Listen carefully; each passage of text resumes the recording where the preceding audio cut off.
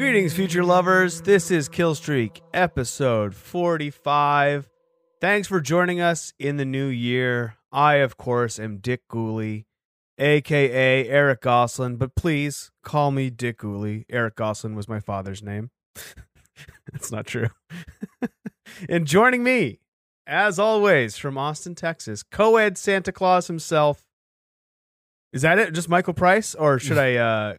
Are you just co-ed Santa Claus? Co-ed, I both. I mean, you know, we're phasing out Michael Price, so I think using both for now is the right way to go. Okay, yeah, so people know that there's a transition happening. Okay, gotcha. Yeah, we'll help bridge the gap. A rebranding, if you will. That's right. Co-ed Santa Claus is here and he's ready to party. Ho, ho, ho. Give that Dean hell, Santa. How you doing, Santa? I'm good. Haven't talked. Well, we've talked, but we haven't done a podcast in a couple weeks now. We haven't talked to the people. How was your holidays? My holidays have been all right. Narrowly avoided having to do some traveling and socializing, so that was great. close call, but crisis averted. We stayed pretty hermetically sealed. As we like to do. I feel like we're in the home stretch, so I'm really just doubling down on not doing anything. Yeah, it seems real dumb to get sick now, you know what I mean? Like with the end of the tunnel in sight, the light at the end of the tunnel. Yeah. Just kind of hunker down for this last little stretch, and hopefully we'll be out of this sooner rather than later. Absolutely, yeah. I'm counting on it. My sanity is counting on it. But yeah, the holidays were good. I got some fun gifts, some nice things. Yeah, I already had my new microphone for last episode, but I'll shout it out again. Oh, yeah. My co-host gave me a wonderful holiday gift, and it's this great new mic, so hopefully it sounds better. If it sounds worse, you can blame Dick Gooley. You can blame me, yeah. Yeah.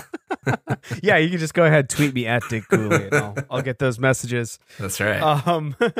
Yeah, it was a quiet holiday. I was sick 2 days before, which was very stressful, but got a couple of COVID tests. Did not have COVID. Don't even know how I would have gotten COVID because I stay we stay pretty much in our house. Pretty buttoned up so over I don't there. know how I would have gotten it. Yeah. But hey, little bit of housekeeping. A friend of the show, a friend of mine, Austin Webb, checked out that movie that I mentioned in the Friday the 13th episode, right. Unmasked Part 25. Yeah, way back. It's a British film that, at the time when we were looking it up, you could only get like on DVD for like $25, and we just weren't sure if we should risk that amount of money. It's actually streaming now on Tubi for free, Tubi.tv, which is, we shout out a lot. We love the Tubi. We have to watch yeah, on there. I checked it out last night. It's an interesting movie. Uh-huh. I would say it's more interesting in conception and idea than it is in execution, because it's literally like a slasher movie. It's a romantic comedy, sort of bookended by being a slasher movie. Okay. It's like, what if Jason Voorhees? It's a British movie, so it's not actually Jason Voorhees, and he's in the cities in like London or something. Yeah. What if Jason Voorhees fell in love with one of his supposed victims, and then it's kind of just like the reality of like what that is, like what that would be like. That sounds unpleasant. Yeah, I mean, it's like it just kind of turns into like a very talky like romantic movie. Weird. Where he's just like kind of coming to terms with himself and like his lot in life and his background. And it's not funny. I would say like it's really not a funny movie. Okay. But it's interesting. I don't know. I'd say it's worth checking out just for like this oddball thing that came out pretty early in like the slasher cycle. Mm-hmm. It's kind of funny seeing like something from like 1988 or something that's like satirizing this like juggernaut of a series. Sure. And like just a genre in general, like churning out sequel after sequel before it even got to the apex of like what those things would be. You know what I mean? Like, yeah, it's like we're still talking like Friday the 13th part 5, and they're like joking that it's like part 25 in the series. Sure. Yeah, it's interesting. I can't wholeheartedly recommend it, but if you're in the mood for like a little offbeat British movie. The gore is great. Some really great gore. Okay. Better than any of the Friday the 13th movies, I'd say, because probably weren't censored as heavily. Yeah. Yeah. All So right. that's my maybe check it out if it sounds interesting to you. Recommendation of the week.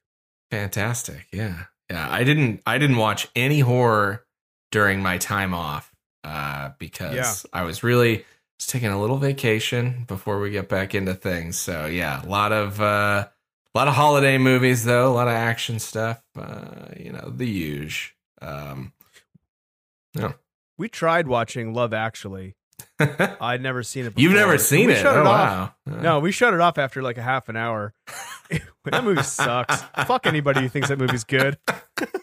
Bold statement. I like it. The statement. I hated it. No, the statement, not the movie. The movie's fine. Oh, gotcha. I think the movie's mediocre. Yeah. Yeah. We just realized that we just don't like romantic comedies. Okay. And this is like, what if we put every romantic comedy together? I don't know. Yeah. It's a That's real. and a horror movie podcast, me taking down Love Actually. It's great. Our audience is going to lose their minds. Tweet at me, Dick Gooley.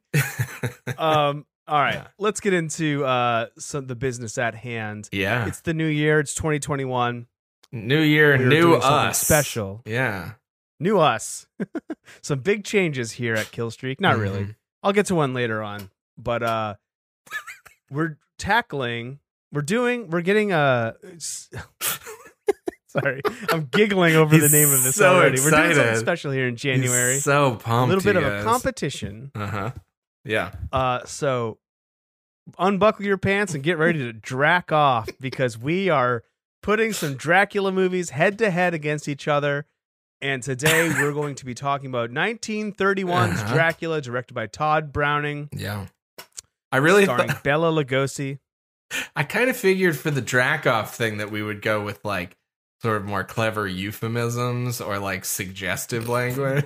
But just right out of the gate, it's Not like, just like- it's like take your pants off, put some lotion on your hand, and then rub it on your penis for the drac off. Yeah, I really I'd I say didn't think about it beforehand. you kind of blew your load right out of the gate. Thank you. Mm-hmm. Yeah, so get your hands ready, slick them up. Do what you need to do. Yeah. If you're not in possession of a penis, Mm-hmm. I don't, Borrow one from a friend. no, I'm not going down. Yeah.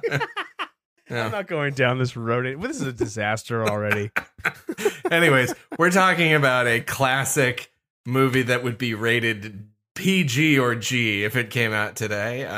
Yeah, this is a 90-year-old horror movie. Wow. Yeah. And hey, I have a confession to make. Okay. I have never seen this movie before. Okay. I mean, I did now, but Yeah. prior to this, I'd never seen this. Mm-hmm. I think of the 4 movies we're going to cover, the Yeah. only one I have seen is Bram Stoker's Dracula. Yeah. I haven't seen the never other two. Yeah. No, I've never even read Dracula because I think Mhm. Draculas are boring. Oh my God. There's just something about Dracula Wow. that I think, I'm coming into this with an open mind. Sure. Um, Very So, open. like, I think Draculas are boring. Just arms they're wide like open. period pieces. It's just like about people, feeling dizzy and having to lay down for a bit, Sure. which I think is a cornerstone of a lot of Yeah. like Victorian era horror. A lot of fainting. It's just like yeah. somebody gets so a lot of fainting, a lot of being sickly until they just die. Like just like, oh, she's so scared she died. Yeah. It just Fair. kind of doesn't do much for me. Okay. But like I said, I came into this with an open mind. Had you seen this before? Yeah, but I not many times, maybe just once. And it had been a long time, so it definitely was a fairly new, a fresh experience for me, we'll say. I mean, it's probably been minimum 15 years since I've seen it. Okay. Yeah, I don't know that I don't like, that was a fun noise I made, right? I I wouldn't say that I think Draculas are boring, but I see what I kind of see what you're talking about. And I will say that for somebody who loves horror movies as much as I do, I've always struggled with like my feelings about the classic era of horror films, particularly like these Universal films, right? So Dracula, Frankenstein, the Wolfman, and things like that. But just in general, I mean, I'm a guy who I have a little bit of shame around it, but I just don't really like movies that are this old. For the most part, they kind of make me bored. And that's just who I am. I don't know. You feel the same way? I do feel the same way. I think horror and comedies are the two genre of films that kind of just age the worst, and especially when you're talking about pre-1950. Yeah, there are some that stand out without a doubt. I think The Silent Nosferatu is a very good movie and a creepy movie. But then once they started becoming talkies and the cameras kind of got locked off a bit, you got a lot of long static shots of people talking. The performances, the realistic performances we're used to nowadays just wasn't really much of a concern at the time. That's when it sort of starts to lose me, and I just kind of, my mind starts to wander, and I blame music videos and video games MTV for did ruining this to my us. Yeah, MTV did this to me. Yeah. But as from like a film student standpoint, they are interesting to me. You know? Yeah. I mean, I think that's that you really hit the nail on the head for me, which is like watching this movie is far more interesting in terms of like placing it in the context of a time period when it was made and like the impact that it's had versus like the quality of the film as a standalone enterprise, right? So it's like very cool to think about, like, I mean, Dracula is such an iconic character that really like has blown well past the boundaries of people who like, I'm a horror enthusiast, right? It's like, it's so universal. Pardon the pun.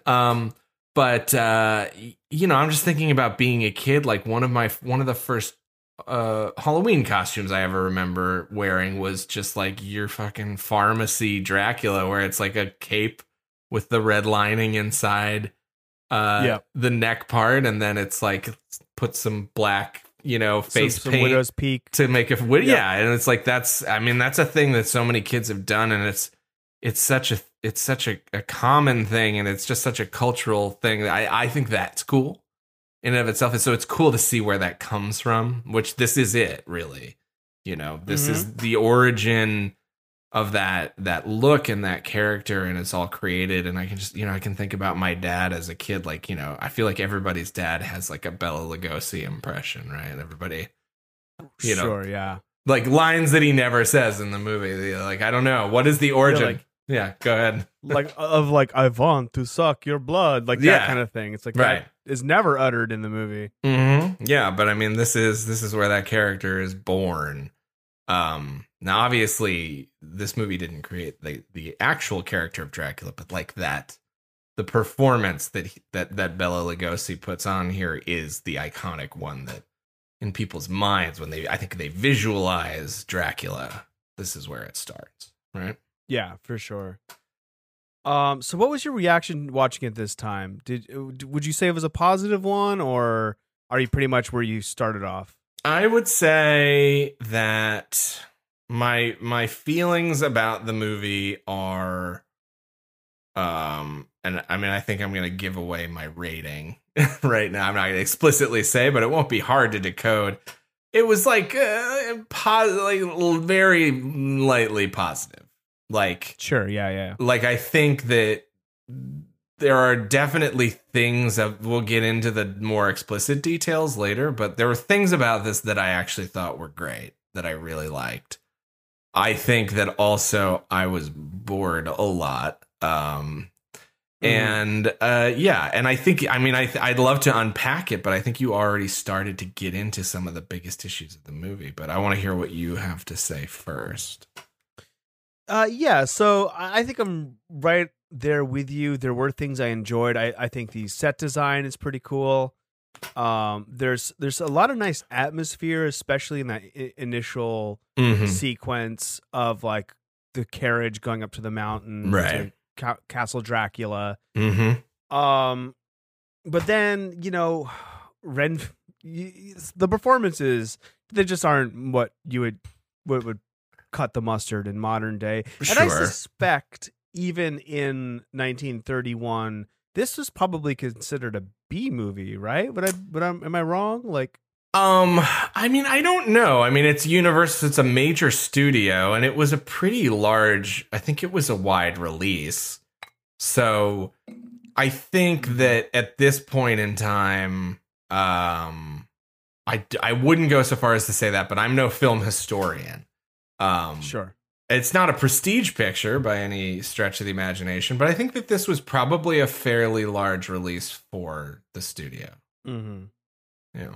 It's funny, we get into a lot of like censorship that these movies had to go through to be released, and this one was done before the code. I can't remember the name of the Hays Code. Yeah, there's the Hays Code, and then I think after the Hays Code, they had to make some edits to be able to be released, which were restored in the versions that we watched. I can't imagine what would have had to be taken out of this movie.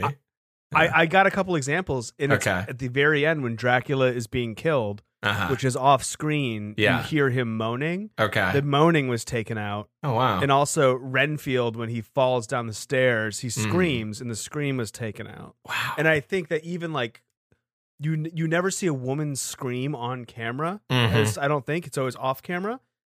And of course, you never see Dracula biting anybody. It always like fades out right before he bites. Right. And I think that was just like even at the time probably was like, no, we can't show. What a bunch of fucking pussies. Pardon my language. It's not a term I like to use much anymore. But I think it's like Jesus Christ. This was a movie that I started watching until he probably got too bored with my 5.5-year-old son in the room. Yeah. You know, like this is the first of the movies we've watched that I was like, no, this is fine. I can play this. Yeah.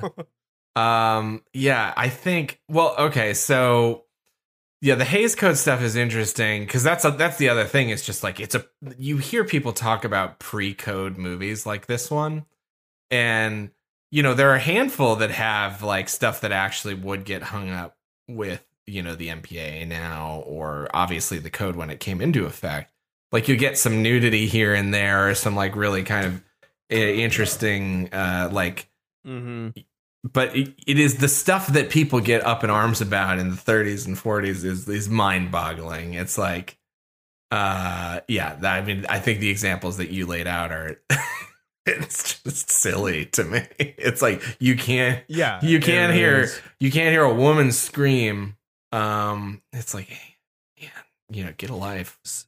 Some of the censorship codes, because before there was a period when it was just like dictated by state by state. Right. Like that state was in charge of what could be in movies, and there was shit like a woman can't appear on screen with a snake, like in like Utah or Nevada or some shit. Like where like more it was like there's some crazy stuff. One of my professors. Did you ever have Eric Schlesinger? Wait, no. I might be getting that name wrong. Fuck. Anyway, he wrote a book about this whole thing, which is really interesting. I implore anybody who's even interested in like film history, just like look up some of the individual censorship codes that each state had. They're pretty funny. Okay. Yeah.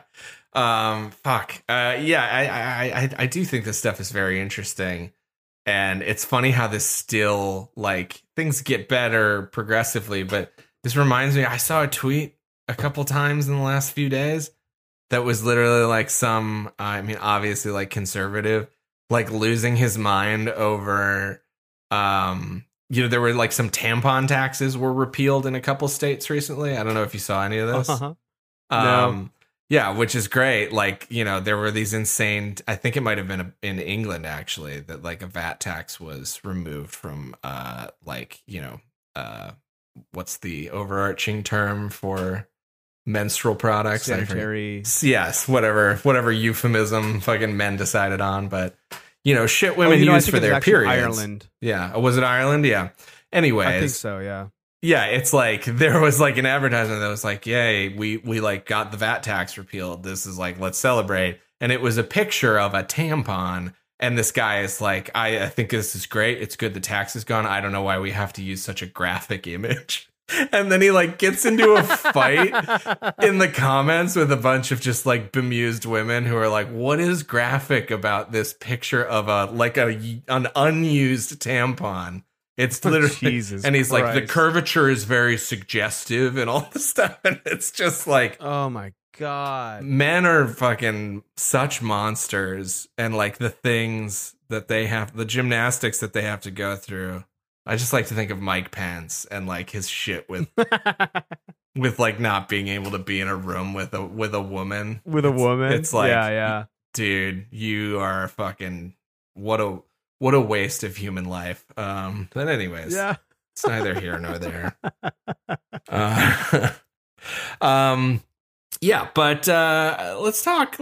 I mean, this is fun because even though this movie is, I mean, it's very short. It doesn't, not all that much happens in it. Yeah. But it's big, it's outsized for its influence, right? Like we talked about, and I will say that one of the experiences that was interesting going through this now is like in the time since I last saw this, I've probably seen Coppola's Bram Stoker's Dracula 4 or 5 times. And we will get to that movie in the last week of this month. So no spoilers right now, but I will say that plot of that film, you know, really like influenced my watching this movie now, like kind of knowing the beats of that movie. And I think, you know, I did a little bit of reading up. I think I read the novel at some point in high school. And I thought it was it was better than most of what I was being forced to read, but it was still fucking boring because it was a book from 1897. Yeah, I've started to read it before, and it was in like high school I started to read it, and I think now I could probably get through it and enjoy it. Yeah. But yeah, I just remember not being very compelled by it. One of the most interesting things about the book is that it's written as an epistolary, which is essentially a word that just to describe it's entirely narrated through letters and diary entries and newspaper clippings and that sort of stuff, which I think is a pretty cool approach and was somewhat popular at that point in time. But yeah, I don't know. Bram Stoker's Dracula, one of the most interesting things for me going through the info for this movie was realizing that like the book only came out 30 years before they started making this. You know, I think of these things as being like from vastly different eras. Yeah. But it's like, you know, it's not an immediate adaptation, but it's like within, you know, someone's lifetime, certainly. And I thought that was cool. You just think about that compression of timelines and stuff. Like Bram Stoker was no longer alive when this came out, but he died, you know, not that long after the book was released, maybe 10 years or something. So. Yeah, it does seem. I don't know. You mentioned the novel, and I'm like, oh, that was written in like 1700s or something. Right? Like, no, I wasn't that far before this. Yeah, I think the main takeaway was like, oh, actually, the novel came out later than I thought it did. You know, I think that's really what I learned.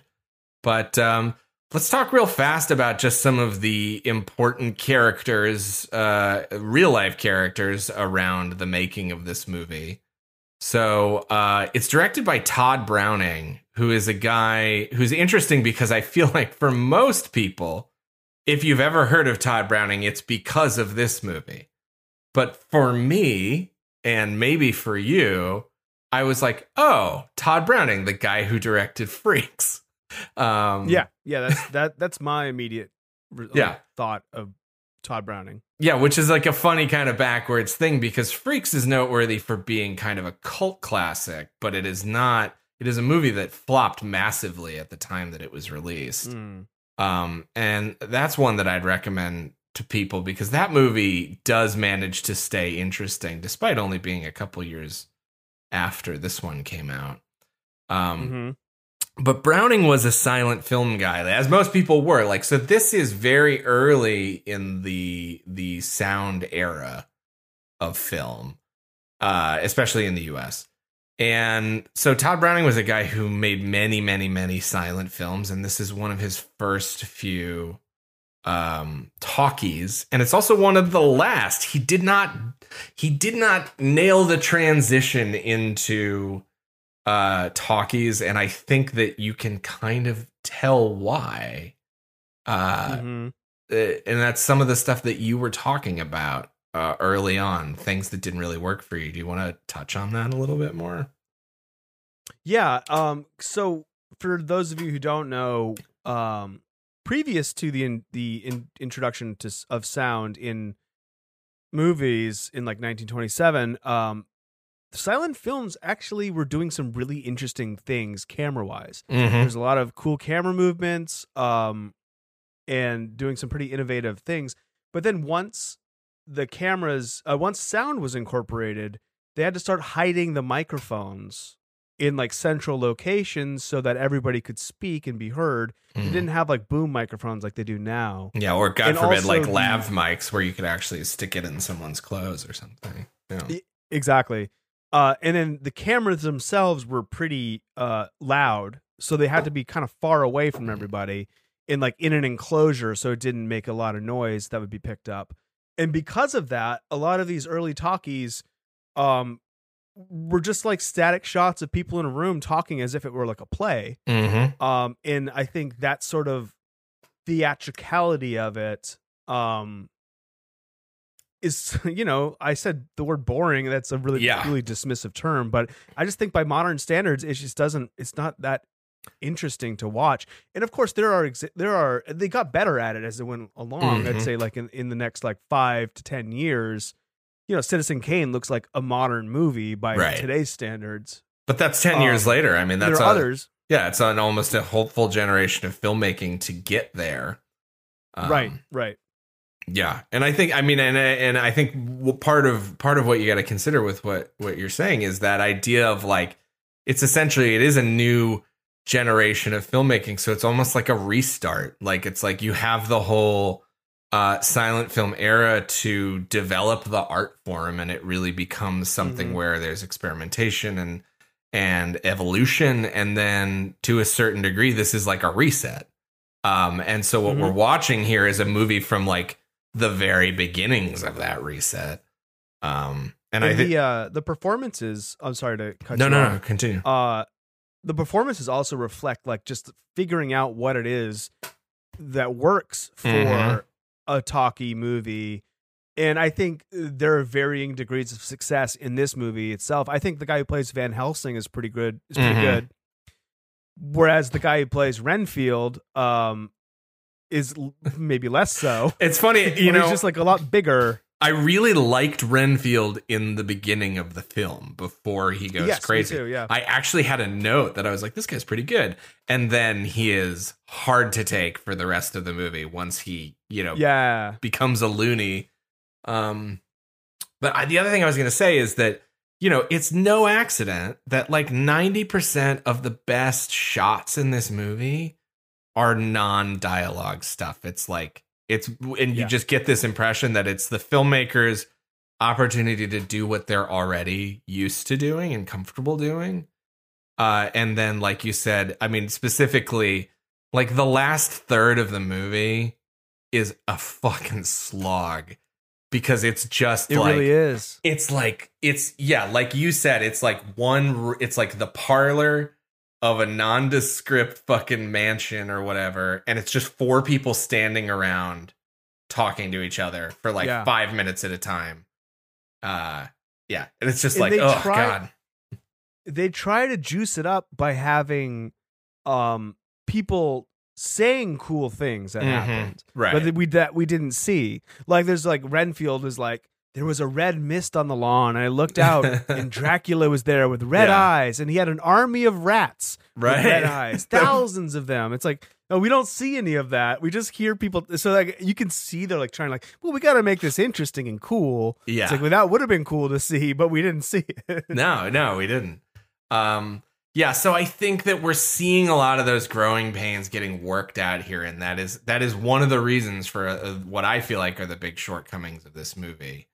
Some other interesting stuff about this, for a variety of reasons, Todd Browning was, I don't know if we just think he was going through some stuff, or if there were specific things that went awry, but there is a lot of talk about him being absent from the set for long periods of time. Really? Yeah, apparently it was a very disorganized production. And it's funny because we've talked about this at length, but people will often draw comparisons to the rumors, as yet still unfounded, about Poltergeist and the working relationship between Steven Spielberg and Tobe Hooper. But on this one, it is, I think, generally agreed that the cinematographer, Carl Freund, directed half of this movie. Really? Yeah, basically, it was just a thing where, like, I think sometimes Browning was off doing other things because the production was such a mess that he was trying to sort other shit out. Sometimes he just wasn't there. So yeah, for whatever reason, this is one for the historians, but it is interesting because it was kind of a disjointed affair, and it's one that people would say that Carl Freund had like a kind of outsized role as cinematographer and part-time director. Do you know anything about Spanish Dracula? Yes. Is that in your notes anyway? Yeah. Do you want to talk about it? We can talk about it now. It's honestly one of the coolest things about all this to me. Yeah. Yeah. Lay it on them. So simultaneous to shooting this movie, like the English speaking Dracula production would use the sets, and then they would wrap, and then a new crew came in and shot Dracula in Spanish with a new director and new cast, and actually like a little more scandalous too. Like the women were wearing less, and it was a little looser because it was going to be in Europe and not, or in Latin American countries. And so they were simultaneously shooting Spanish Dracula on the same sets, and I don't know if it's the same script or not, but that stuff that was so. I believe it's almost the same script. Yeah, I mean, it's very much like. It's something that the studio decided to do because, again, this is the beginning of the sound era. So they didn't have like real dubbing solutions for a foreign language cut of a movie, right? It was easy to do that with a silent film because you literally just switch out the title cards and that was it, right? But for this, they were like, the idea of recording a new sound and dubbing, that wasn't part of the process yet. So they were like, we're just going to make a Spanish language one at the same time. I would love to watch that. Maybe I'll try to track that down. It's out there. I know that it was missing for a long time, and then they found a good copy of it in the 70s and released it. So it definitely is out there, and I would be interested to hear how it is. I don't know that I'm ready to sit down and watch it yet. Yeah, especially since I'm about to watch 3 more Dracula movies. And I was even just like, I just saw on my Kindle, I have Bram Stoker's Dracula. Oh man, the book, and I was like, I should read this while we're doing this. And I was like, no, I don't need a 5th Dracula thing to watch. Pay attention to. Yeah, it feels a little bit overwhelming, I think. So the other big name, that everyone and honestly, the person that people associate with this movie more than anyone is Bela Lugosi as Count Dracula. It's funny, it's another thing, kind of backwards way, a way of backing into knowledge about this stuff. Like we talked about Todd Browning and Freaks. So my most of my intimate knowledge of Bela Lugosi, like coming into this movie, comes from as a teenager having watched Ed Wood multiple times. Yes. Yeah, so I think a lot of people like us are pretty familiar with like the kind of dark latter part of his career and his struggles with addiction and typecasting and all this stuff. But, you know, it is very interesting because at the time this was made, one of the things that I found so curious and I mean very prescient on his part that like immediately after he made this movie, he was like, I'm going to get typecast as Dracula, and I don't want that. And spent a lot of years trying to fight against that and just failing because the only jobs that he was getting offered was to play Dracula himself or to play vampires and do this sort of stuff. But yeah, Lugosi seems like a fairly interesting guy. He's Hungarian American. He was born in Hungary, grew up there. And he had to leave. This I thought was cool. So there was a failed communist revolution in Hungary in 1919. And he, because of his socialist and leftist activism, had to flee the country. Wow. Lugosi would be very popular on Twitter in 2020. He was a lefty. That's cool.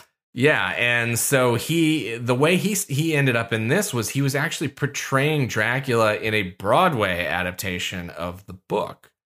And also coming over from that production was the guy who played Van Helsing. His name is Edward Van Sloan. So both of them, and I think also Seward.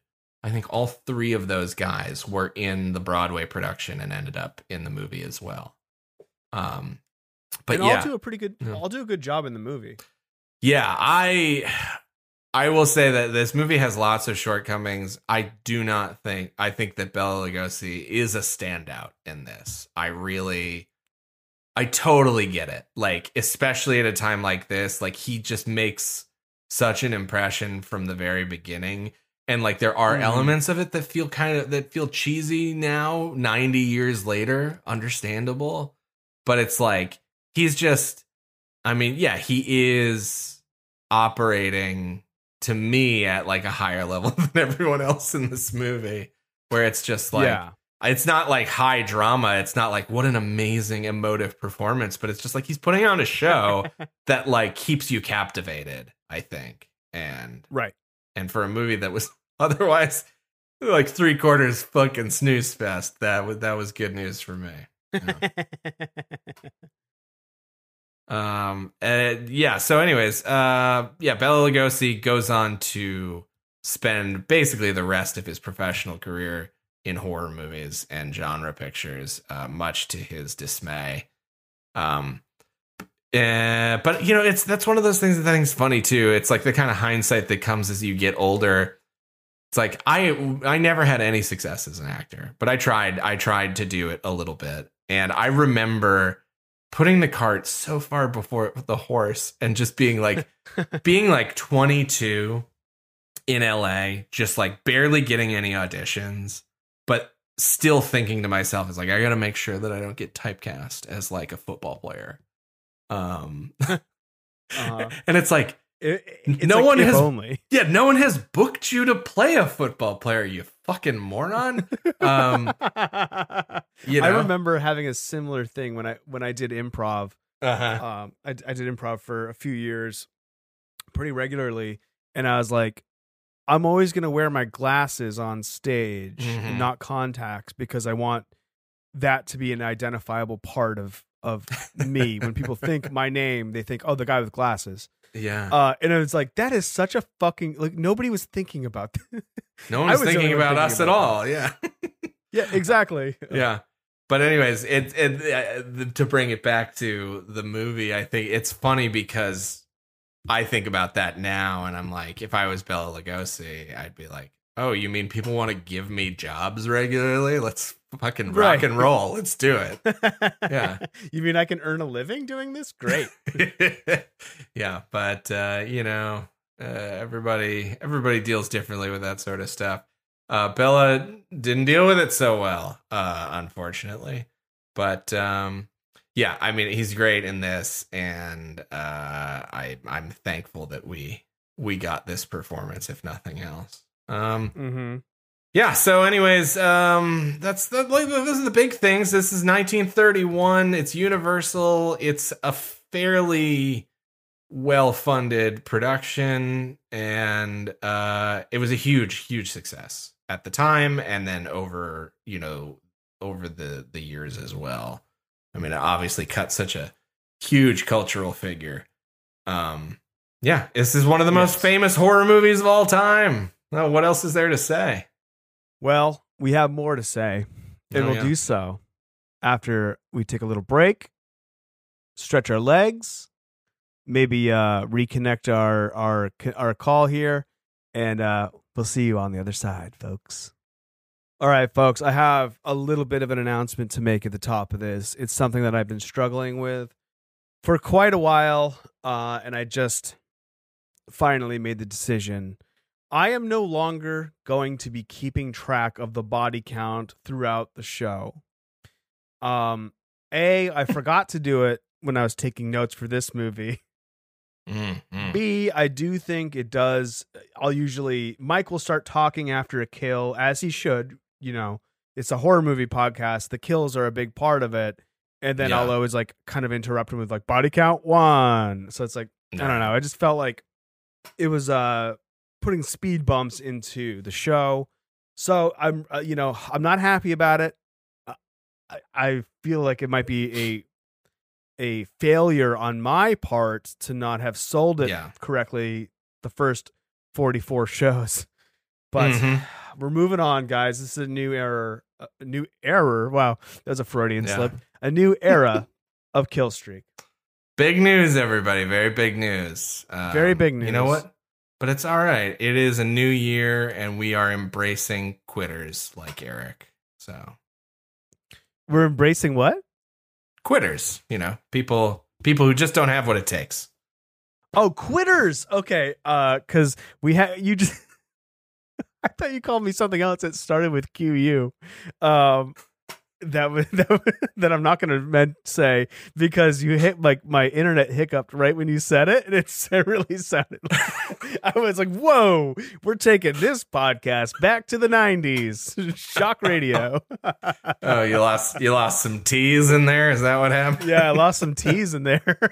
Okay, well, that's not what I said. Not what I said. Okay, no, I know. Nor would you ever say that. Anyway, Dracula. We start on some shots of the mountains. I thought the mountains looked really cool. They're clearly paintings, but it's effective. Yeah, it's glass. It's so it's not even what is that effect? Yeah, it's they paint it on glass and then put it over they shoot through the glass. So it's oh, cool. Yeah, it's like a matte painting, but placed in over closer. Yeah. Oh, interesting. Yeah. That's a cool technique. I wasn't aware of that. Horse-drawn carriage, people inside getting tossed around. A real nerd woman who I had X-ray going during this because I watched it on Amazon. Oh yeah, and this is Carla Lumley, the producer. Sure. Carl Lumley. I assume is related in some way. And the movie chain, yeah. Oh. Something else I wanted to say at the outset here. So I'm assuming that you watched the version of the film with no score. Is that correct? That's correct. Okay, so I, after a lot of effort, managed to track down a version of the film that used in 1998, I think. Philip Glass, the composer, was commissioned to create a score for the movie. Oh, wow. That he composed and then performed with the Kronos Quartet. Cool. And so the thing is, because of the cost of making an original music score at this point in time, there was no score when the movie came out. So there's music during the opening credits. And then in the middle of the film, or sort of in the first third, they are at an opera. There's a ballet, I think. I forget which one it is. Yeah, it's like they don't really show it on. Yeah, we don't see it because that would have been too indulgent. But yeah, so you get some music from that, and I think that's it, right? Yeah. As far as music, so my version of the film, as I watched it, actually had a score throughout, and I do think that probably added quite a bit. I think that would have because man, it feels dry when it's just like you just hear the hiss of the room tone, like in between lines. Oof, buddy. Right. And it was a great score. I mean, predictably, it was creepy and it was cool. I liked it quite a bit. So if anybody else wants to do that, it was just a Roku channel that was like classic horror films. One of these just like cheap. It's funny because you got to pay to rent this on Amazon or Google, but you can just watch it free on like a bunch of random Roku channels. I wish I would have known that because, I spent $4 to watch a 90-year-old movie, which that's 75 minutes long. Yeah. Yeah, that's 75 minutes long. That just seems like highway robbery. Yeah, it is. Anyways, please continue with your synopsis, sir. I say, driver, a bit slower. No, we must reach the inn before sundown. It's Valpurgis night, a night of evil, Nosferatu. Everybody in the town is aware of this Valpurgis night. I didn't look up what that is, but it's an especially spooky night that everybody's on high alert about. Mm-hmm. Yeah. It's one of those. I think it's a Christian holiday or something like that. Gotcha. Yeah. Something vaguely supernatural. The carriage pulls into this Hungarian village. The locals are all milling about. They take down Renfield, who is in the carriage. I should have mentioned Renfield. They take his luggage down, and he's like, "No, don't take my luggage down. I'm going to go to Borgo Pass tonight." Now, correct me if I'm wrong. Isn't this in the book Jonathan Harker? You are correct. And not Renfield? So okay. Yeah, these are adjustments that were actually made for the stage adaptation to shorten the whole thing. So they basically combine Harker's role and Renfield's early on in the movie. Yeah. So the solicitor who actually goes to Castle Dracula in the book and then later, like in the Coppola movie, is Jonathan Harker. Okay, that's what I thought. But then I was like, maybe I'm wrong. Everybody's really confused and concerned about him going to Borgo Pass tonight. The driver, he is afraid. They ask him to wait till tomorrow. He's like, "Oh, I'm sorry. There's a carriage that's going to pick me back up." Whose carriage? Count Dracula's. Uh-oh. Some woman makes a sign of the cross. Castle Dracula? Wait, really quick, just like, because I technically come from a Catholic family, but I know like jack shit about religion. Mm-hmm.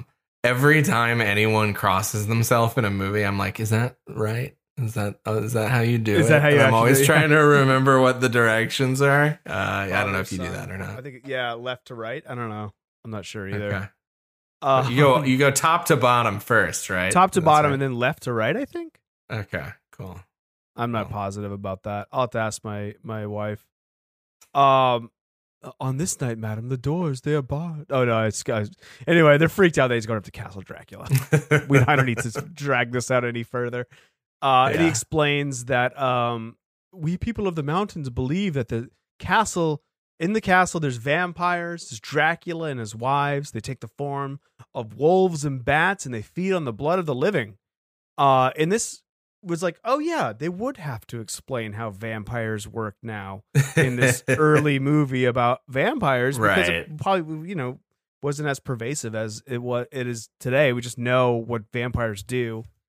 Yeah, I mean, this is one of the things that makes vampires such a pervasive part of pop culture and culture in general. Yeah. He warns Renfield that when the sun sets, they leave their coffins, and he gives him a crucifix to wear.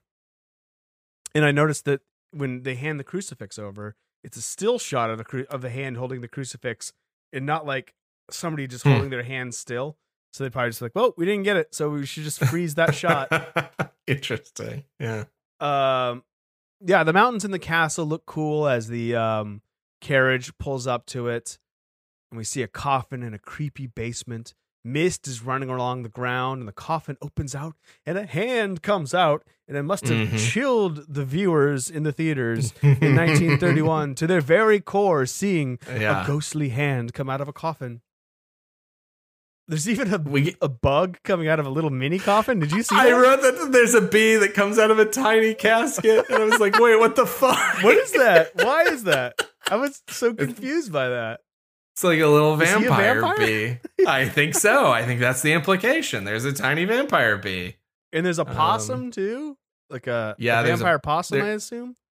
There is a possum. Yeah, there in the next couple of scenes, there are going to be some big questions about what species of animals exactly are native to Transylvania. Yeah, I didn't realize possums were. They aren't, and you know what else definitely isn't native to Transylvania is fucking armadillos, which show up in like two scenes later. Oh, I may have missed the armadillo. That's funny. Yeah. There's like 2 armadillos in the crypt, and I'm like, man, they were just like, get us some animals. We just need animals to put in here. That's funny. Then we see Dracula standing there and with his 3 wives, all in white. Wolves howl in the distance. The carriage drops Renfield off, and Dracula's creepy ass coach is there to pick him up. Hey, driver. They get to the castle. Renfield gets out, and the driver's gone. Then the big front door creaks open. He goes inside. Bats are flying around. Bats, we should mention, are featured pretty heavily, and they're always plastic bats on strings, kind of just bobbing around. Just doing that flappy wing thing. It's just like the really classic, like you make fun of it, but it's like it does look as bad as it would expect it to look in this. Yeah. Everything's covered in cobwebs. Dracula comes down the big staircase. I am Dracula. It's really good to see you. Renfield has a funny voice. I like Renfield's voice in this portion. Yeah. But then once he flips, then I was like, no, I'm not a Renfield fan anymore. No, I'm with you. We hear some wolves howl. Listen to them. Children of the night, what music they make. Renfield clears his way through a giant cobweb. And there's a shitty fake spider that like kind of ascends to the ceiling. Yeah. Yeah, it's like the creature effects look like absolute shit. But then the crypt stuff looks awesome. Yeah. It's just like, it's kind of like they nailed it with the sets, and then anything that remotely approaches an effect looks terrible. Dracula brings him up to the less creepy portion of the castle, and he takes a seat at a table to eat some food. And Renfield is there because he's there to discuss the lease on Carfax Abbey. Did you get those Carfax? Send over the Carfax. Yeah, that's right. I hope I brought enough labels for your luggage. I'm only bringing 3 boxes. Dracula's chartered a ship for them back to England, where Carfax Abbey is. And then we will be leaving tomorrow evening. Lugosi really like relishes his lines. He says them very slowly throughout. Yeah. Mm-hmm. And Renfield pricks his finger on a paperclip. Oh, fuck, Dracula. Zooms right, like they literally zoom right in on Dracula with his eyes wide, looking at that blood. He stalks his way over to Renfield, and the crucifix falls out of his jacket, and, Dracula averts his eyes. He gives Renfield some wine.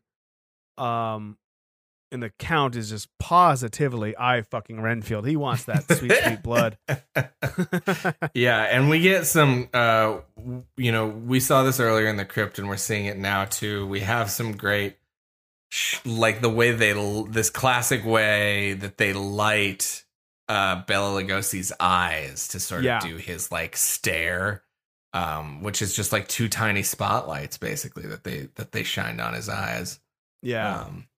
But yeah, it's cool. It very much, yeah, it's I mean, I totally understand how it became like a hallmark of this that look.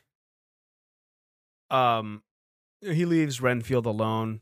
Then Renfield starts to feel weird, and Dracula's 3 wives come out of the mist. Renfield opens a door and a bat flies around at him and he collapses on the ground. And then the three wives and Dracula slowly, very slowly walk up to him. And Dracula sends the wives away and he bends over Renfield. And we fade to black, assuming that he has bitten Renfield. Then we're aboard the Vesta bound for England. Yeah, we miss a lot of stuff. This is a theme in this movie that you mentioned a little bit, where it's just like we just skip over a lot of things that you assume would be kind of interesting action in a movie like this. Yeah. I just assumed they couldn't do it. Like they couldn't show it, so they just don't. Right. Yeah, we're on the Vesta bound for England. A massive storm is hitting this boat. Yeah. And this was actually, I don't know if this is in your notes, but I was, like I said, I was watching this on Amazon, and it said this was footage that was borrowed from a movie called The Stormbreaker from 1925. Yeah. Everything in this that isn't Renfield and Dracula is from another movie. Yeah. Which is really funny. Renfield's in full-on freak mode below deck now. He's like, his hair's not slicked back, it's hanging down, and Master, the sun is gone. He pops open Drac's coffin. And then basically the agreement that they have is that Dracula's gonna keep Renfield fed with small bugs and animals. Yeah. When they get back to England, and he'll be his slave. I'll be loyal to you, master. It's really some storm. And then we cut to the boat, like docked now, or like, you know, on shore. The captain's dead, tied to the wheel. They've made it to shore to London now. And then the people who are investigating all the whole crew is dead on the ship. It's just a boat full of corpses. But then they hear Renfield's deranged laughter coming from below. And he's gone crazy. He's just staring ahead, which was a cool shot. That shot of him below deck looking up the stairs. At the bottom of the ladder, yeah. Mm-hmm. It's a pretty cool shot. And then there's an article about that's titled "Crew of Corpses Found on Derelict Vessel." And they give us a lot of time to read this article. Like, we are meant to read the article. And it even fades to another portion of the article where we get more information. And basically, Renfield was the only one surviving, and he's under observation at Dr. Seward Sanitarium near London. And we're in London. There's a poor girl selling violets for buttonholes on the street. And Dracula approaches her, mesmerizes her, and very slowly pulls her into an alley. She screams off camera.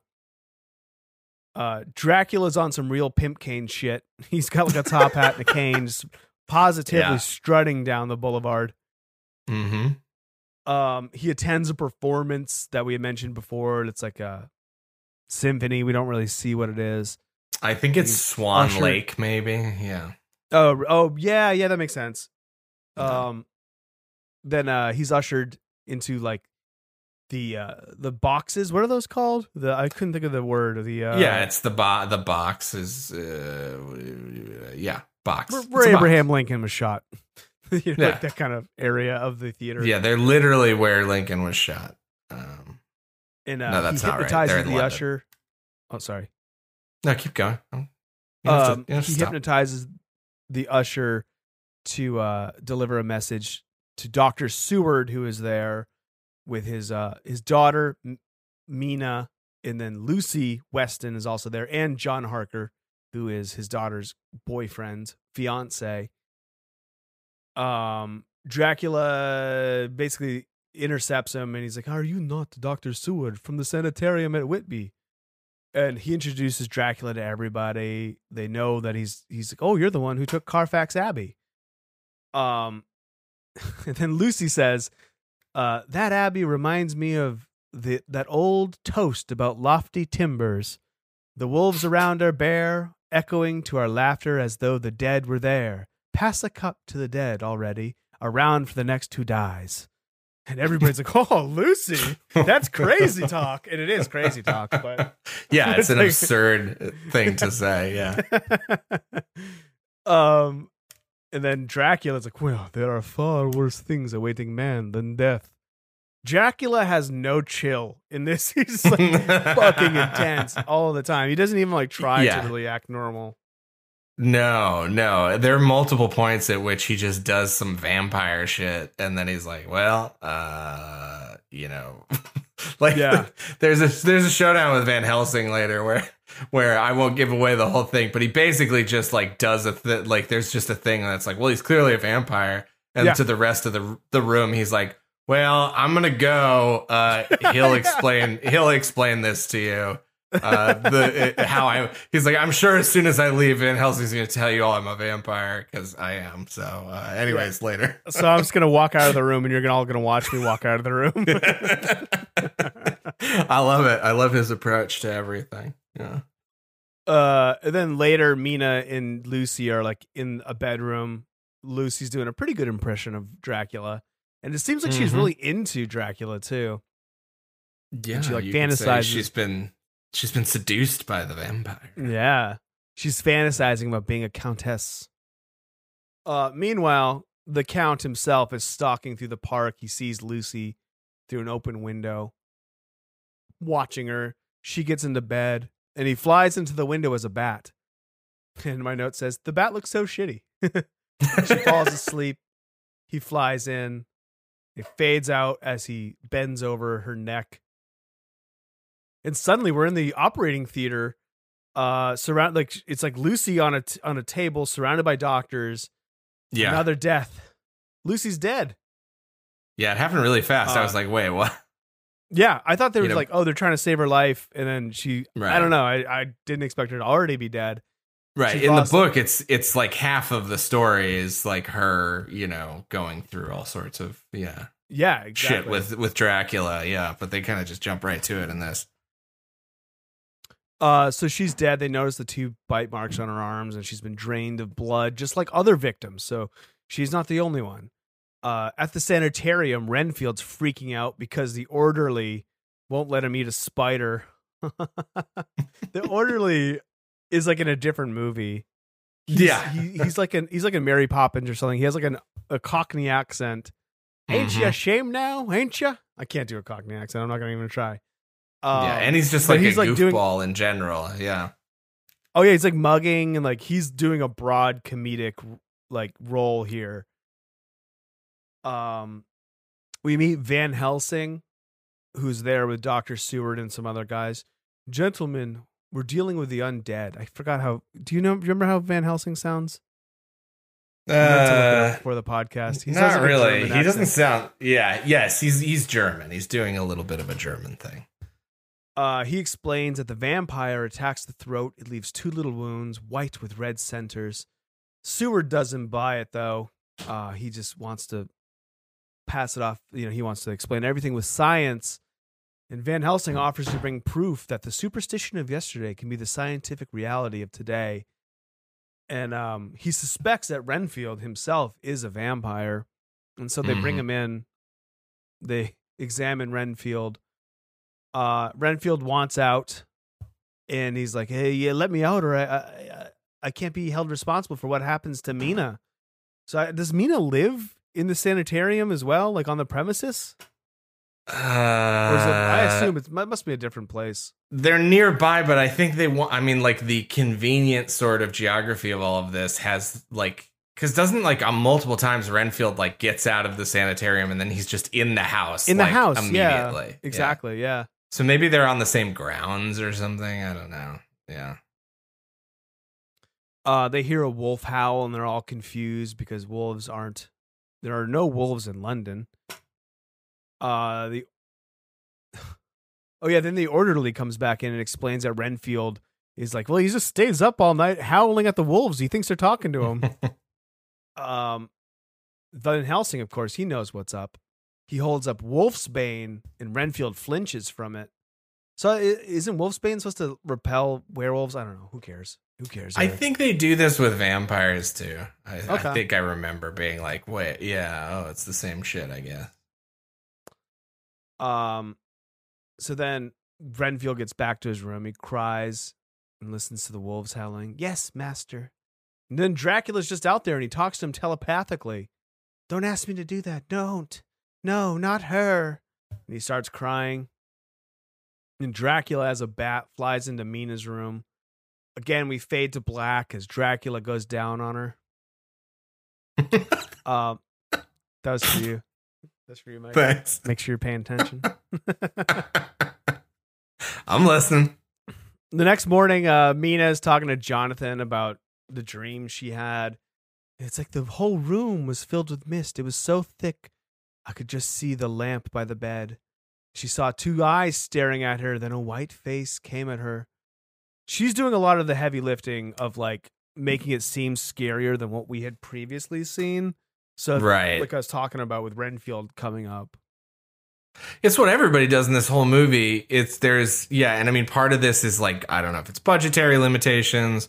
Like you said, some of it might be censorship concerns, but there is a real through line. And I think one of the big shortcomings of this movie is there's a lot of telling instead of showing. Just like, it's like, oh, that sounds cool. I wish we had seen that, you know? Yeah, exactly.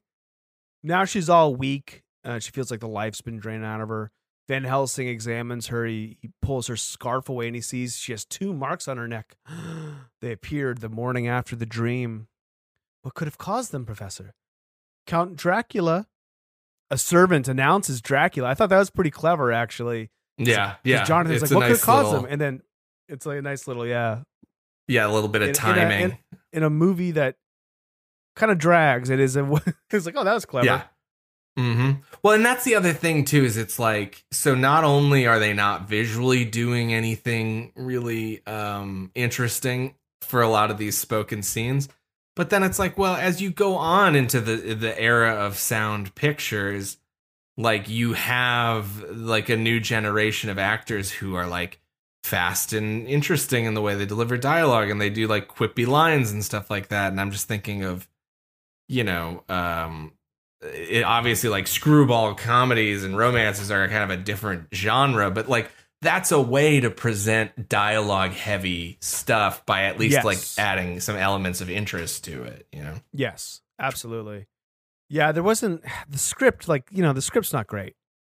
If we're being honest. I think so. Yeah, I agree with you. So Dracula's there. He's introduced to Van Helsing. Van Helsing, most distinguished scientist, whose name we know even in the wilds of Transylvania.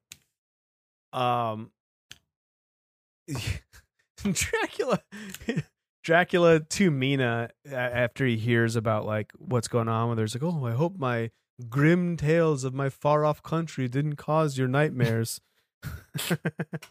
I don't actually love, but in these Victorian era horror things, or even just like, that even the mere suggestion of something spooky can ruin a woman's life. Yeah, she'll fucking faint on the ground, and she'll be sick for a week by getting spooked.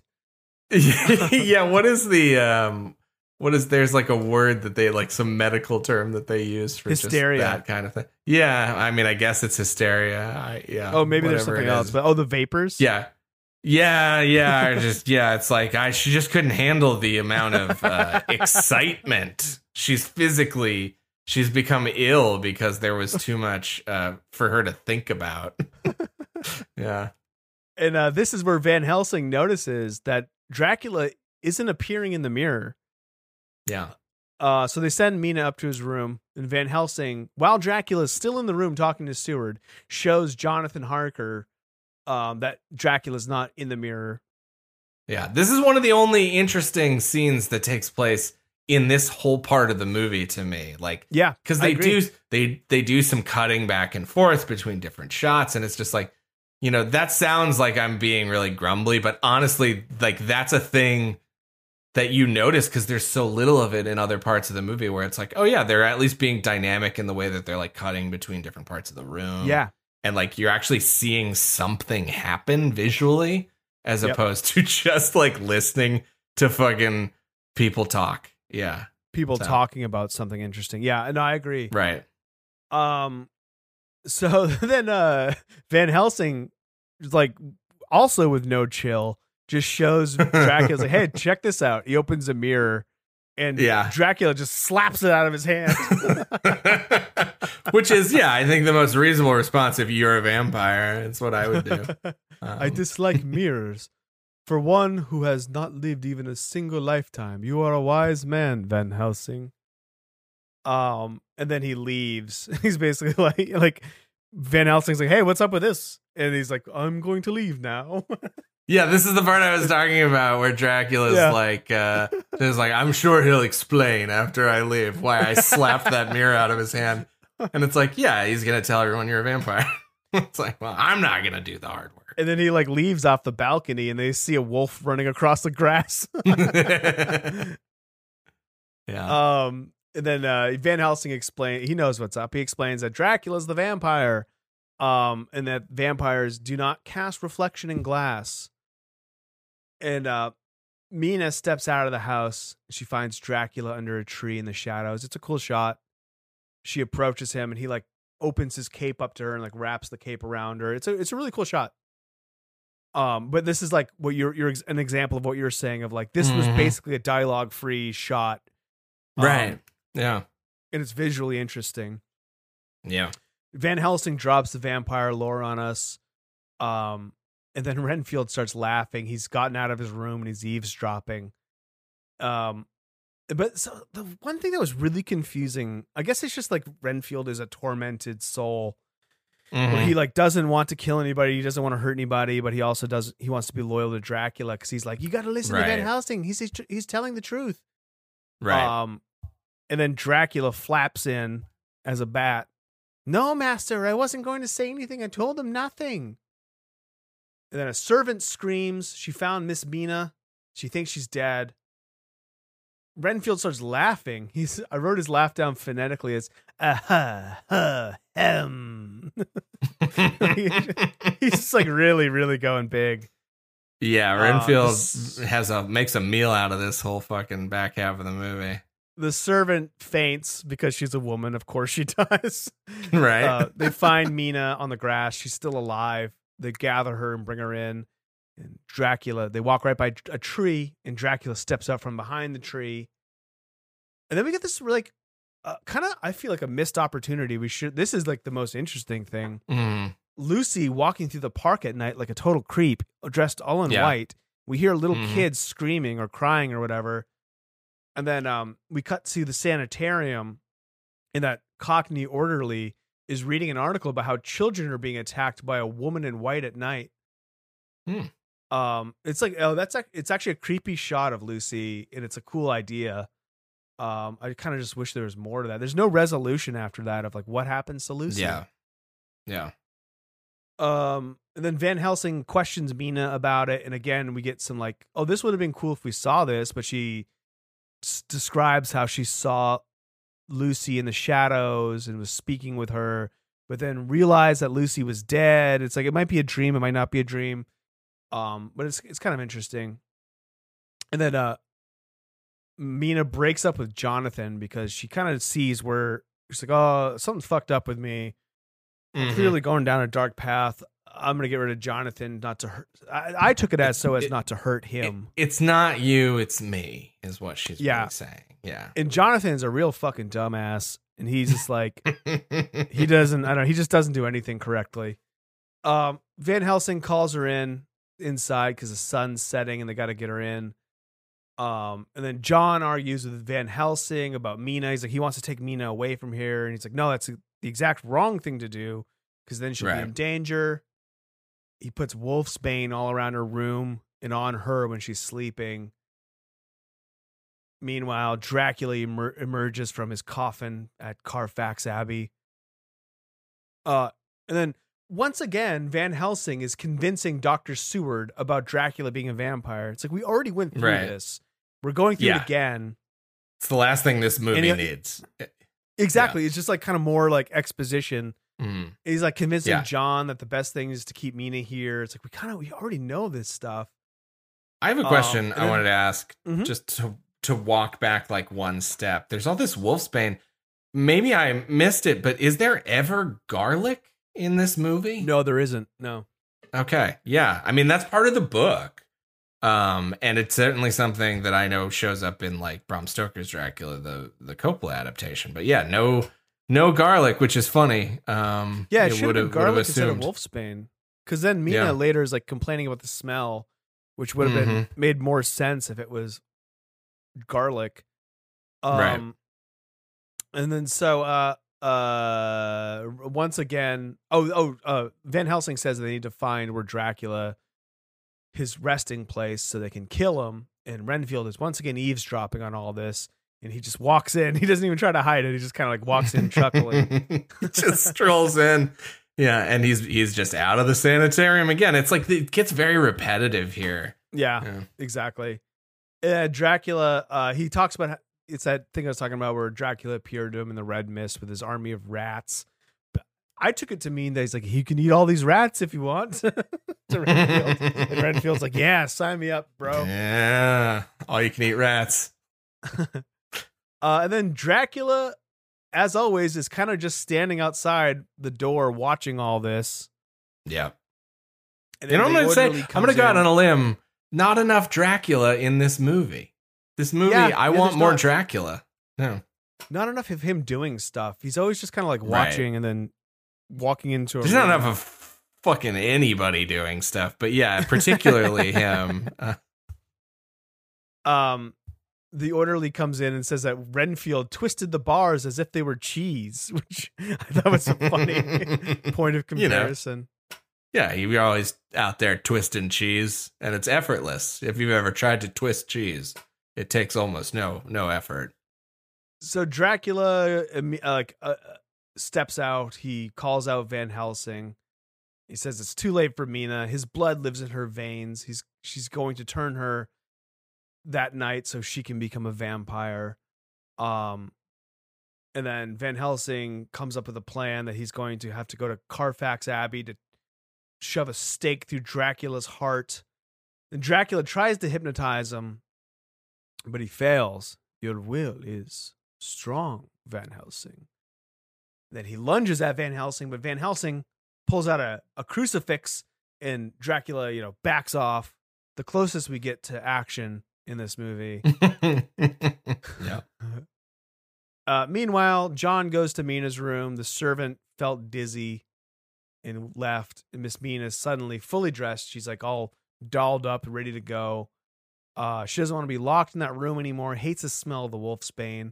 And John, like a true fucking idiot, is into it. Oh, look at you! You're so like a changed girl. You look wonderful. Then Mina's like, "Hey, look at the stars." And Jonathan like cranes his neck up to look at the stars. Like, oh yeah, they are beautiful. And Mina's like eyeing his neck. She's gonna bite him. Meanwhile, Van Helsing's explaining to Seward what's going on with Mina. A bat flies up to Mina and John. John tries to punch it, which I thought was pretty funny. Yeah, and it's really in keeping with his character. Is just sort of, he's kind of a buffoon for most of this. In my mind, he's just like very useless. Yeah, he is. No, he really is. Then Mina starts talking to the bat. She tells John that he has to get Van Helsing's crucifix away from him. So basically, like, Dracula's telling Mina to do that so that he can attack Van Helsing. Van Helsing overhears this, and she starts staring at John and goes in to bite his neck, but Van Helsing rushes in and stops it. She's crying. She's afraid of the cross that is around that Van Helsing's holding up to her. And then she's like, "Oh, John, you have to believe Van Helsing." And then she confesses that Dracula made her drink his blood, like basically like cut his wrist and made her drink it. And again, explained to us, we would never see something like that. No. We'd only hear about it. We hear a gunshot and the orderly shooting at the bat, which I thought was kind of funny. And like him and another like lady who works there is like, everybody here is crazy except for us. And then the orderly is like, well, I don't know. I'm not crazy. I know that. Okay. All right. Let's get through this. Drac appears in Mina's window again. He hypnotizes the servant, makes her take the wolfsbane off. And then he comes in, leans over Mina's bed, takes her.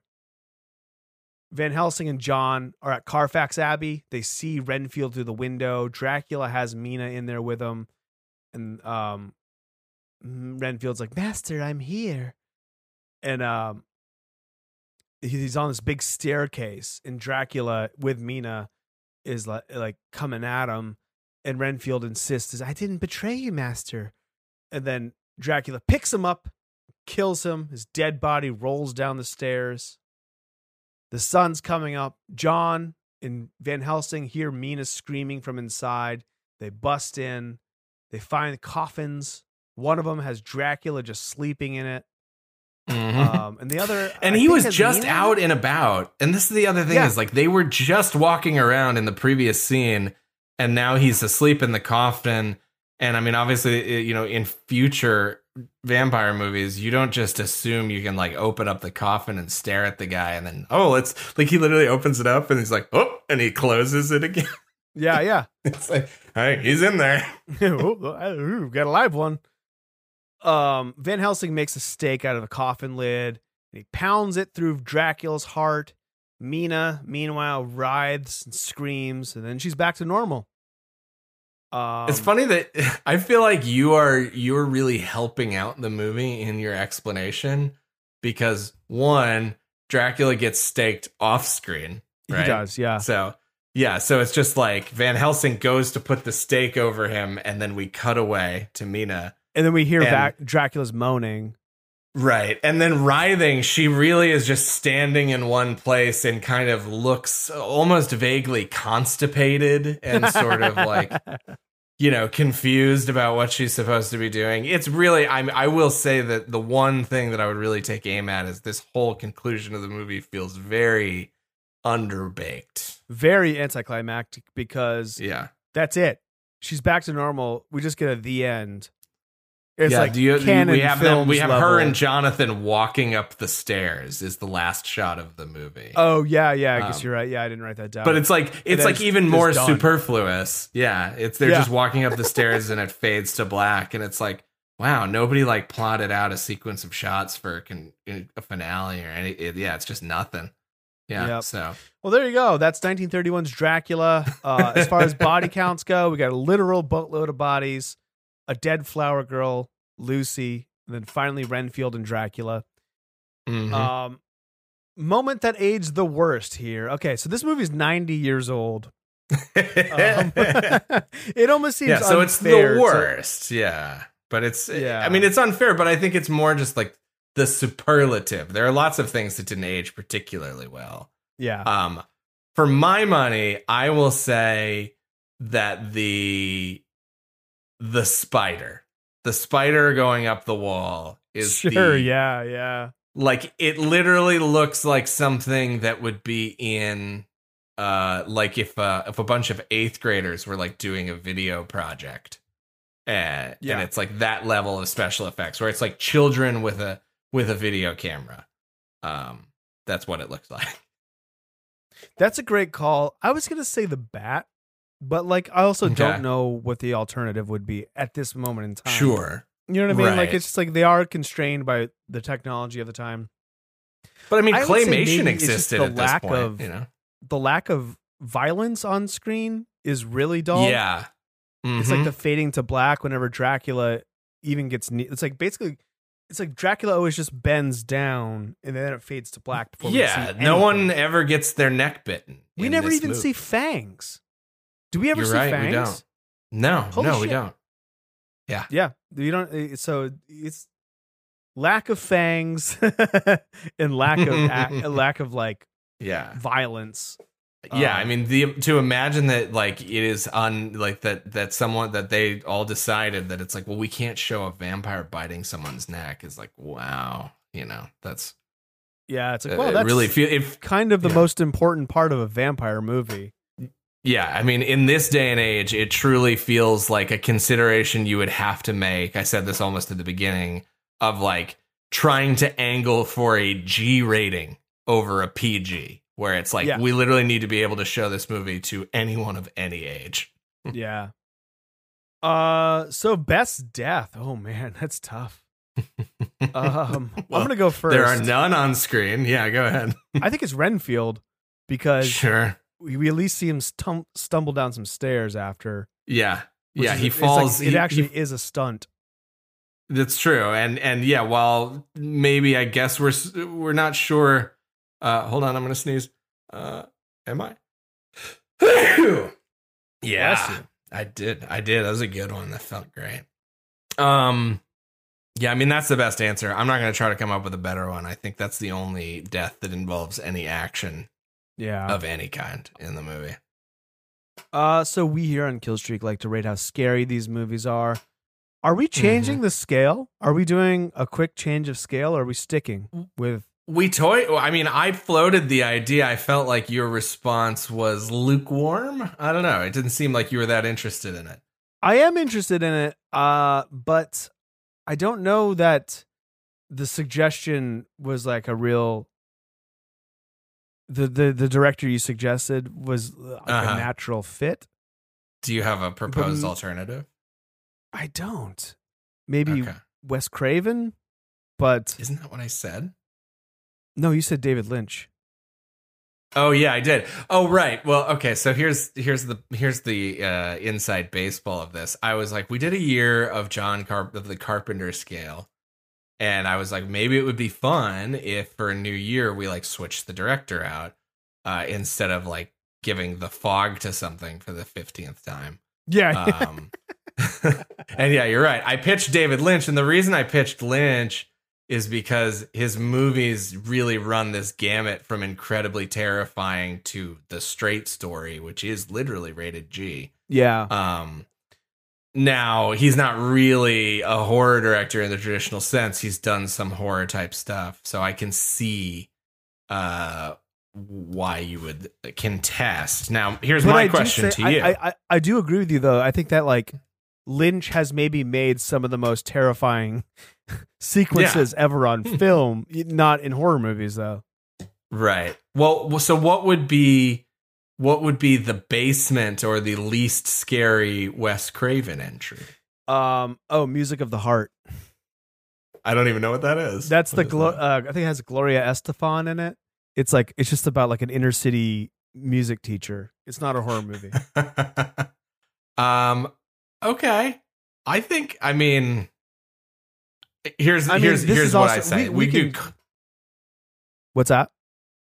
No, you go ahead. I think you were going to say the same thing I was going to say.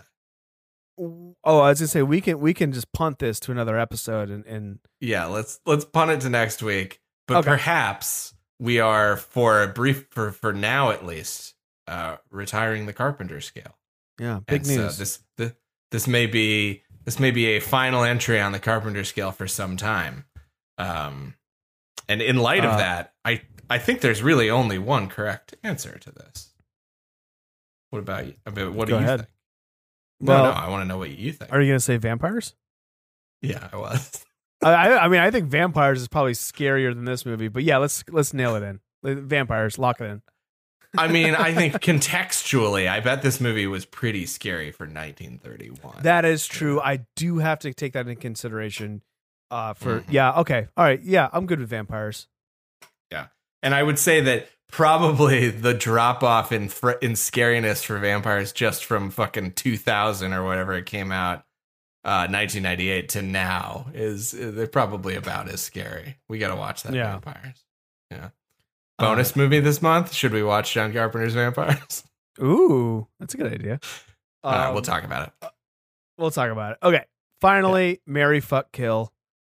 Yeah. I mean, God, it's so hard. This is a really tough movie to rate on this scale because it is an important movie. It's an incredibly important movie to the horror genre, but it's really not a fun movie, at least for me personally. I'm sure Martin Scorsese fucking jacks off to this movie. And, I'm sure there's a bunch of old nerds who just rank it amongst like the scariest movies they've ever seen. That's just cannot be true. But but it's a classic. It's a classic. Yeah. But I think for me, so this is Marry, Fuck, Kill. I think it's a kill for me. I'm don't ever really want to spend time with it again. Okay. Yeah, I think that's super fair. I think for me, there's a couple. One thing that might be different is the impact of sitting and watching the movie with the Philip Glass score. Sure. Which I think like definitely helps pass some of the time, and also I think really enhances the mood, especially I would imagine during these long stretches of dialogue when nothing real interest is happening, and it's at least you can listen to this cool creepy score. So I mean, I almost feel like I have to discount that though, because that's not part of the original movie. Mm-hmm. I will say that for me, this will hang on just ever so barely as a fuck. And I think it's because I think Bela Lugosi is really great. I like him a lot in this. I think that in the scenes where the set design is awesome, like all of the, like I said, like the kind of non-dialogue scenes, the crypt at the beginning and all that stuff is just like, it looks really cool.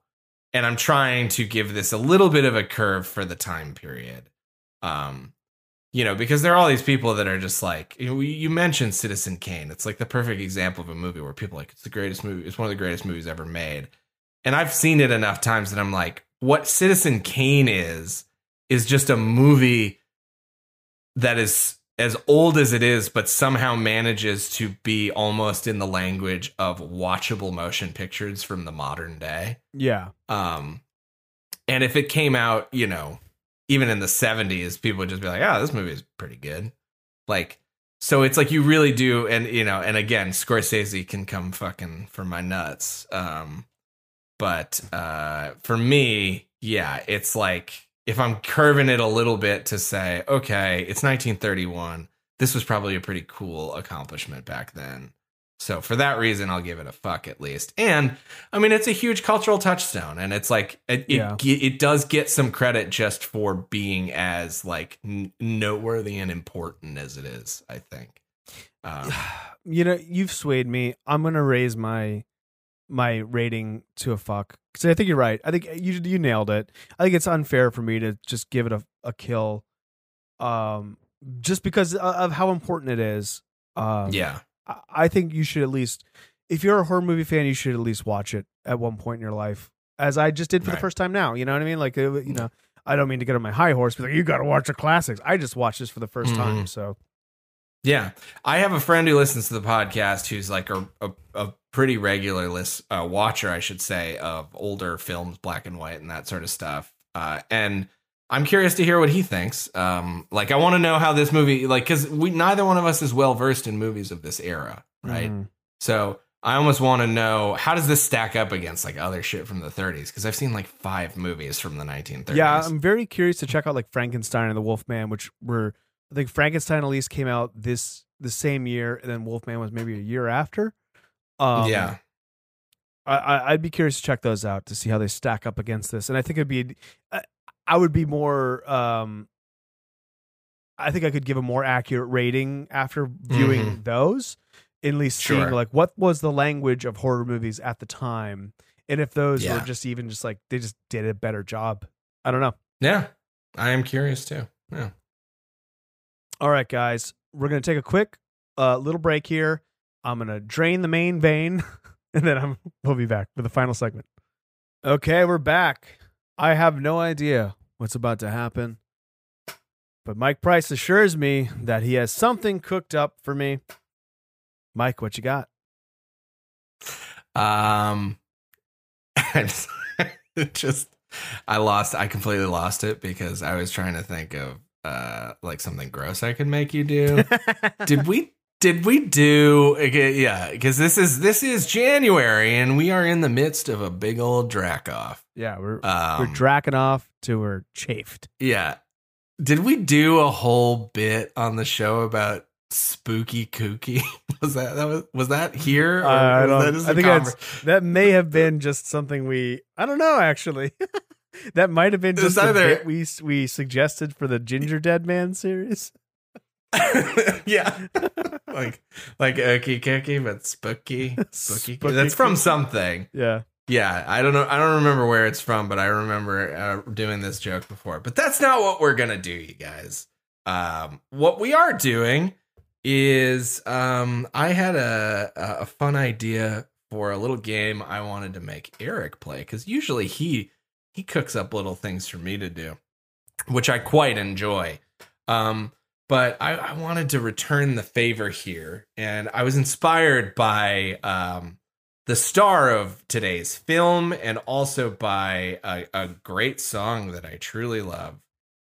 So today's little one-man trivia segment is something that I like to call Bela Lugosi's Dead.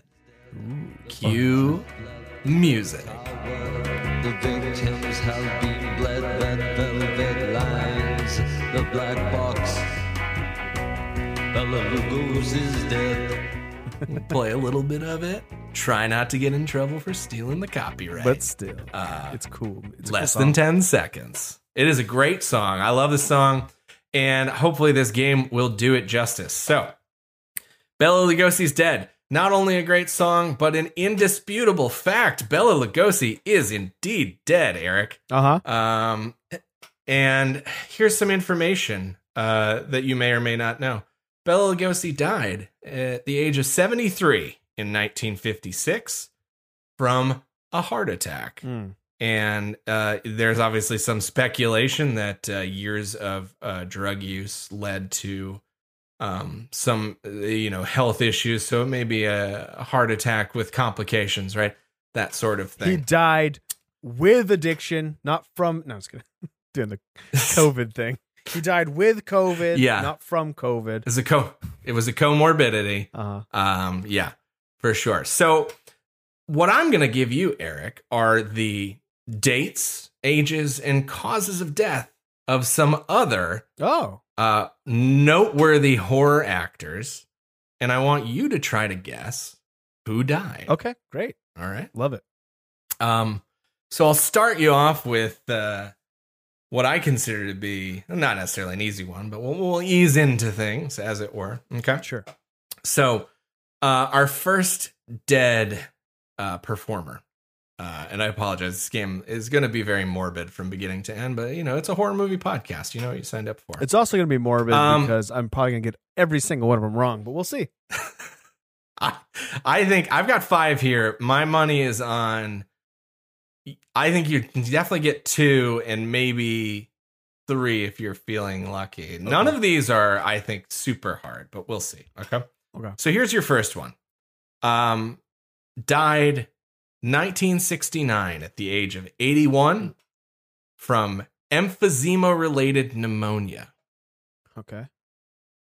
And if you're totally stumped, I would say you can also ask for a hint. I could give you something like a gender, place of death, some sort of physical height, weight, things like that, so let me know. 69 from emphysema at the age of 81. At the age of 81. So we're talking some classic. My brain. So I'm torn between Boris Karloff and Lon Chaney. All right. I'm gonna go with the Chain Man, the Chain Gang. Lon Chaney. Lon Chaney. I'm sorry, that is incorrect. It was indeed Boris Karloff. Ah, damn it. Yes. Died at the ripe old age of 81. For a man of his stature, fairly good run there. Yeah, those tall gents often don't make it so long. So yeah. Look forward to me passing away at the age of 65. Oh, Jesus Christ. Anyways, if I make it that long, don't tell my fiance. Okay. 0 for 1. Good effort, though. I like that one a lot. I like where your head's at, is what I mean. Anyways, let's move on. So the next one we have here died in the year 1993 at the age of 82 from lung cancer. Jesus. Okay. I'm going to take a hint on this one. Okay. 1983, lung cancer. I'm assuming it's 1993. 1993. Yeah. Let me think. I'm assuming it's a gentleman. I don't know why, but I am. 93. Oh, sorry. Can I get his age again? 80 something? 82. 82 years old. 82 years young. Who died in 93? A ripe age. Can I get what style hint can I get here? I would say, like I said, location, physical descriptors, if they're specific enough. Get creative. I mean, also, yeah, you can ask me just any, yes, no question you'd like. Okay, that's was he known for a particular series of films? I would say no. Okay. Well, is this Lon Chaney? No. I don't want to lock that in. Okay. Shit. Fuck. Is it Lon Chaney? I don't remember when he died. I'm gonna go with Lon Chaney. I'm sorry, that is incorrect. God damn it. Yeah, different era. So 19, you got to think about date of birth, date of death, right? He would have been. So this is someone who was 82 and 93, so not born until 1911. And that was one Vincent Price. Vincent Price. I didn't know he died of lung cancer. I thought he died of a heart attack. Okay. Okay. All right. Let's get better. All right. We're in the middle. This is the hump.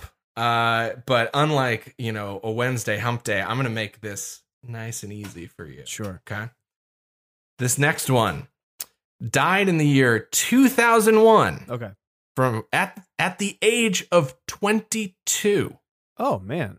2001. Cause of death: plane crash. In a plane crash. Oh. Aaliyah? That is correct. Aaliyah, star of Queen of the Damned. Her what I believe was her final feature film performance. Yeah. Yeah. Taken. So there you go. We can all agree, gone too soon. Absolutely. Age ain't nothing but a number, but 22 is too young to die. Yeah. Yeah, so you are 1 for 3 now. Congratulations. You're on the board. Thank you. Okay.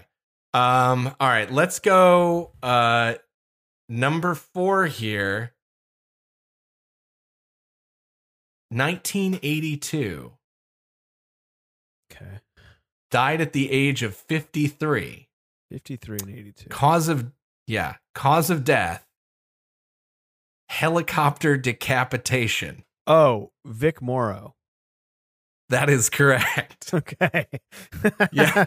I put some easy ones in here for you. Thank you. Yeah. Also possibly two young children, but they were not 53 years old. So no, man, that is just please continue. Terrifying footage. To see that helicopter crash. I've never watched it. Oh, really? It was just on a documentary I watched about cursed movies.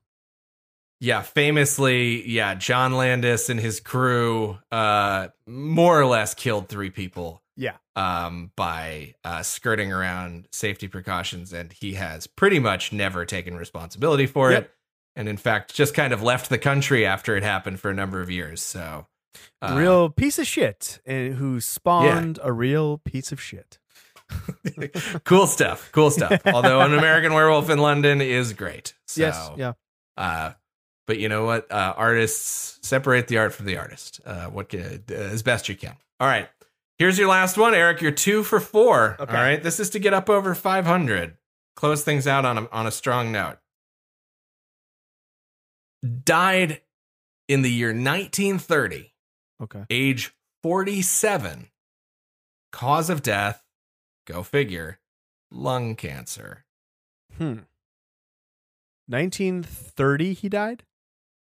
Mm-hmm. Of lung cancer. At the age of 47. Who is the guy who played Nosferatu? That's my guess. And I don't know his name. You would like... we talked about this F.W. not long ago. We were talking about... Yeah. No. We were talking about Shadow of a Vampire. Yeah, exactly. So Murnau directed Nosferatu. Right. However, actor. Go ahead. No. Oh. I was just gonna say not the actor's name. I don't get But the if credit you would unless like I know me- his name, right? Would you like a hint? I'd like a hint. Well, the actor you're trying to think of shares his name with Christopher Walken's character in Batman Returns. Oh no. I don't know, Christopher. It's not Mungo. Just what's his fuck? Oh, hey, my son's here. What is the guy's name? Yeah, what's up? I'm gonna take a loss on this one. I'm sorry. Do you want to see if your son knows? Yeah. Do you know who the guy who played Nosferatu is? Oh, you got the trick. Does it work well? You gotta do it fast.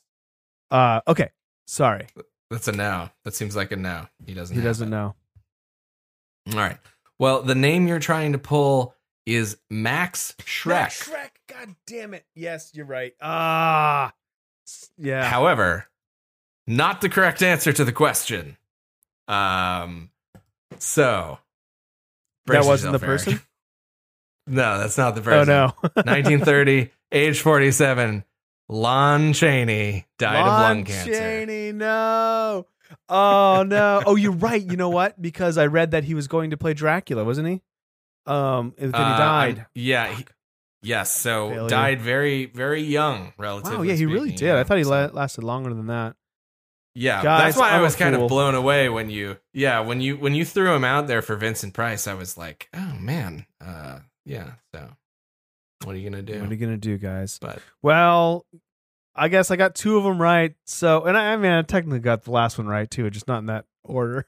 I guessed his name twice, You and then did. when it really That's came true. time to do it, Mhm. Yeah. I fumbled. All right, guys. Well, Thank you it's a very real much Dick for that, Cooley Mike. move. Yeah. It's a real Dick Cooley move. And if you want to do some Dick Cooley moves with me, you can do so at Killstreak Pod on Twitter and on Instagram. And you can write to us at killstreakpod@gmail.com. Visit our website, killstreakpod.com. Leave us a voicemail at anchor.fm/killstreakpod. And we will play it on the air for sure. Let us know how you felt about 1931's Dracula. If you love it, if you hate it, Yeah. if you think it lives up to the hype, whatever. We would love to hear it. Yeah, how does it stack up to other movies from the era? Let us know. Yeah. Some fill in the blanks. Anything else we got to Next plug week. here? Oh, next week, yeah. Yeah, next week we will be continuing our January Drac-Off with a movie, go figure, titled Dracula. This is the 1958 Hammer Dracula, starring Christopher Lee as Count Dracula and Peter Cushing as Dr. Van Helsing. I'm excited for this one. Yeah, so this is one that I've never seen, but it has a strong reputation. Yeah, so I'm also looking forward to it as well. So please watch along with us over the week. Eric, vamp a little bit more while I look to see if it's streaming anywhere. Sure, yeah. I'm excited to watch this one, and I've also never seen it before. Doing a great job vamping. I just did all of our plugs before. I had nothing to say. Oh, jeez, Louise, I'm sweating here. Wow. Always Yeah, wear just glasses tell a on joke stage. or Yeah, I don't tell know. a joke. I'll tell the story about how I wouldn't open a can of beans for my 6-year-old. This the Wait, you're Bean Dad? I'm Bean Dad. Oh dang no. it. Oh no. I mean, you are a podcaster, right? As is the real Bean Dad. Is he? Oh, I guess he is. I thought he was a musician. Yeah. But I guess he's both. Who cares? I mean, he's Shut the both. fuck You up. know, Stop. everybody's. I'm just like, Who isn't a spiraling here. podcaster now? Who isn't a podcaster? I Let wish us you know guys what could your see favorite the brand flop of beans sweat. is. If you're a Bush's Yeah. boy or if you're a B&M guy. Yeah, so the 1958 Dracula looks to be also titled Horror of Dracula. As far as I can tell, I think that the Horror of Dracula might be on HBO Max. It is available to rent on Amazon and presumably some other places. So, check it out. That will be next Monday's episode. So we hope to see you Great. there. We do. And until next time, and as always, gentlemen, we are dealing with the undead. Just like the movie, a line that just ends with nothing approaching a climax or finality.